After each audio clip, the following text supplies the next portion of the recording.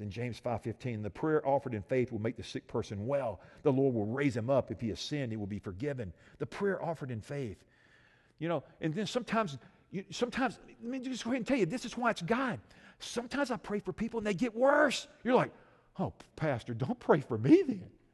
It just happens. Sometimes they die. I mean, the Apostle Paul, do you think Paul walked with God? Hello? Paul prayed, God, remove this thorn. And God said, no, my grace is sufficient. So sometimes God chooses not to. But here's what I know. The invalid, 38 years he laid there. Nobody was there. The angels had stirred the water, he believed, but nobody would put him in. And he finally gets healed. That's a pretty cool miracle. 38 years, you don't move, and then all of a sudden, boom. He says, pick up your mat and walk. I mean, I think some cells, some alignment, I think some DNA, I think all kind of things came together. It had to be a supernatural work of God. But it's God who heals. And then I got to just say this. This just turns me on. People, oh, Pastor, that person doesn't heal them because it's their sin. Now, let me tell you, I want to be careful how I say this. It could be sin. Sin does hold back some things. But sometimes it's just sickness unto the glory of God. It's even to the point of death. I mean, did you know all people die? Does anybody know that besides me? I have prayed for some people that got better and they still died. I read my Bible, they still died. You're still going to die. Let me just go ahead and tell you. You might get better for a while, but ultimate healing is to be in the presence with Jesus. But I like it when he decides to heal some people on this side, and we get to have them a little longer. How about you? So I'm going to keep praying because the Word tells me to pray. But I just want you to know, don't go, oh, Pastor, they died. Well, hello, everybody in here died. Everybody's going to die at some point. I mean, let me tell you about this. There was a guy one time I read about him. His name's Lazarus. He died, got to come back. He died again. Okay. I mean, that's a pretty good case, isn't it? We're just going to die. I know you're right. Well, Pastor, you're making this sound like it's going to be fun. But you know what? But if you have a hard, callous, rebellious spirit, that could be holding back your healing. If you are sick, I mean, you just need to ask, like, God, is there sin? A lot of times, our sin causes sickness. How many believe our sin causes sickness? So, Lord, you want to repent. Like, Lord, search my heart, see if there be any hurtful way within me. So when we pray aggressively, we pray fervently, we pray in a submissive manner.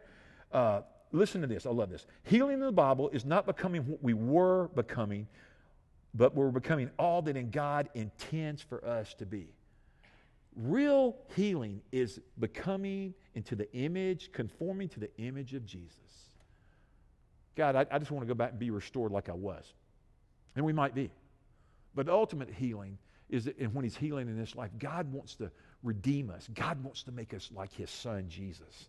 So God wants us to be godly men and women that pray, and we have the privilege of praying over one another. But our sin, I got to tell you, I want to be careful here. Sin can block the healing power of Jesus. That's like sometimes when you pray over people, you just want to say, is there any sin that you know of that you need to confess? And sometimes people are like, well, yeah, man, there is.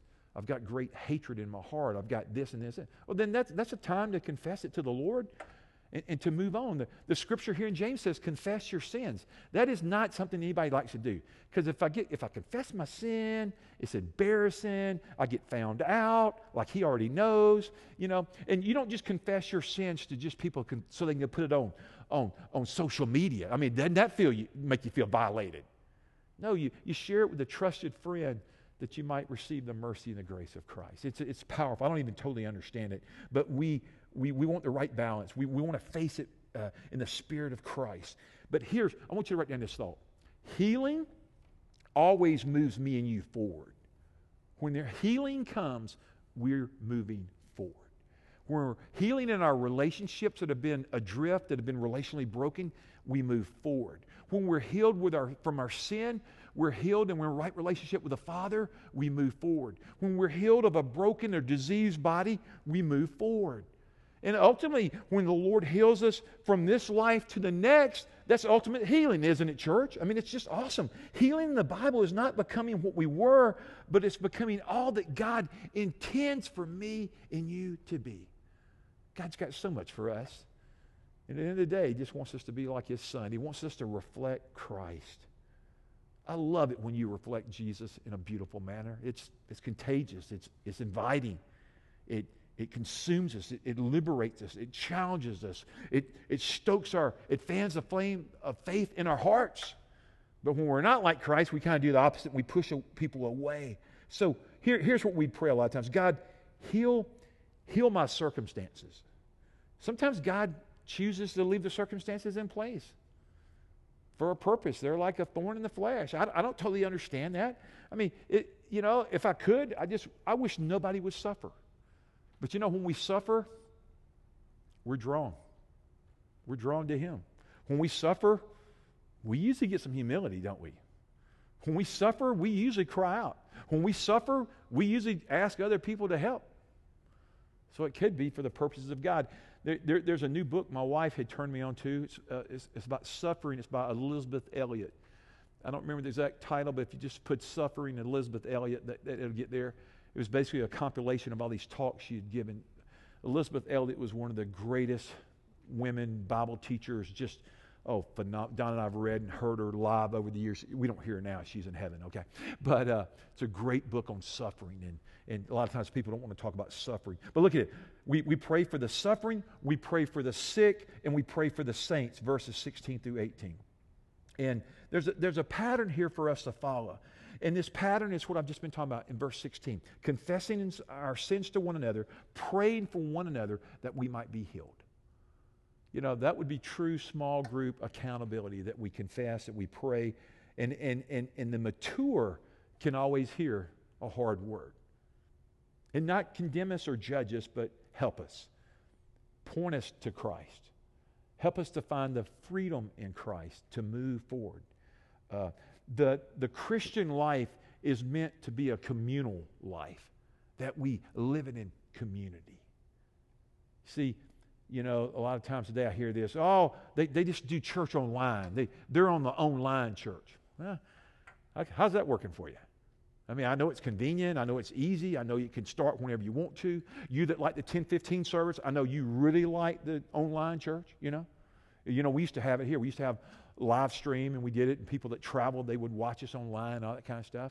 But at the end of the day, there's nothing like flesh on flesh that we see and we embrace and we hug and we connect and we share. How many of you have enjoyed Body Life 2.0? Yeah, where you connect with other believers. And I mean, that just doesn't happen online, not in that sense. But let's keep going. I've got so much I want to say. So on this confession thing, we don't confess other people's sins. We confess ours. I read this. I like it. Take care of your side of the street, and God can take care of the other side. I mean, you don't confess other people's sins. You just confess what's going on in here. And I'll let God deal with them. I think that's a good word. But hear me about confession. It's going to be hard, because the devil's going to do everything to prevent you from crossing to that point of freedom. Because he doesn't want us to be free. He wants us to be bound up. So I like this. One Christian counselor says, you're only as sick as your secrets. And then he went on to say, you've got a lot of secrets. If you've got a lot of secrets, you're really sick. So Lord, help us to just be transparent before you and before one another, that we can move with Christ. And so here it is. For the suffering, for the sick, for the saints, in verses 19 through 20, you see here, he talks about for the sinner. Let me move here quickly, because I got to get us into this time together. So he goes about backing up. The prayer of a righteous man, a righteous woman's powerful, it's effective. Elijah was such a man. He prayed earnestly. Verse 19. My brothers, if one of you should wander from the truth and someone should bring him back, remember this: whoever turns a sinner from the error of his way will save him from death and cover over a multitude of sins. Here's what I've learned about mankind and myself. The old hymn writer said, I am prone to wander. Sheep, you're prone to wander in a direction that's not godly. And that's one reason we come together, that we might get our marching orders from Jesus and follow Him. But I love what Scripture gives an admonition. But if you do wander, would you be one that would call them back into the fold? Would you be one to help them get back on the path and come on back in? I mean, this could be for those that have never looked to Christ. They've never trusted Christ. They've never been born again. They've never been reconciled to God. It could be them. Or it could be somebody that's just backslidden and they've just turned their back on God. They've walked away, and from their faith. And God wants them to come home this morning, that He wants to use us. So, Lord, help us to pray. That, Lord, when we pray, we want to realize we're coming to the God of the universe that holds all things together, and He sustains all things. That it's not a burden, but it's always and always will be a privilege to call on You in prayer. God, You're sovereign. You're omnipotent. You invite us to pray. Lord, I will really pray when I get in a tough situation. But God, You are good. And You are for me. And You know me. And You love me. And You have my best at Your heart. And Lord, I want to trust You. You know what is best for me. You know if the healing will come. And Lord, my faith is even a gift from You. My healing is a gift from You. Every good and perfect gift is from God above. So this morning we're praying for Tiffany's dad, for Ron. We're praying for AJ. We're praying for April. We're praying for Nancy. We're praying for so many. I could just go down the list of all the people that we're praying for. And we're asking God to be glorified in the house and people's lives, that He would be just forever praised and blessed. So you know what? A lot of times we seem to get real impressed about, what God can, what He can do. And we need to get impressed about what He can do. But the greater thing is what He does with the dead. I mean, that's what's amazing. He raises the dead. He gives us resurrection. He gives us eternal life in His Son.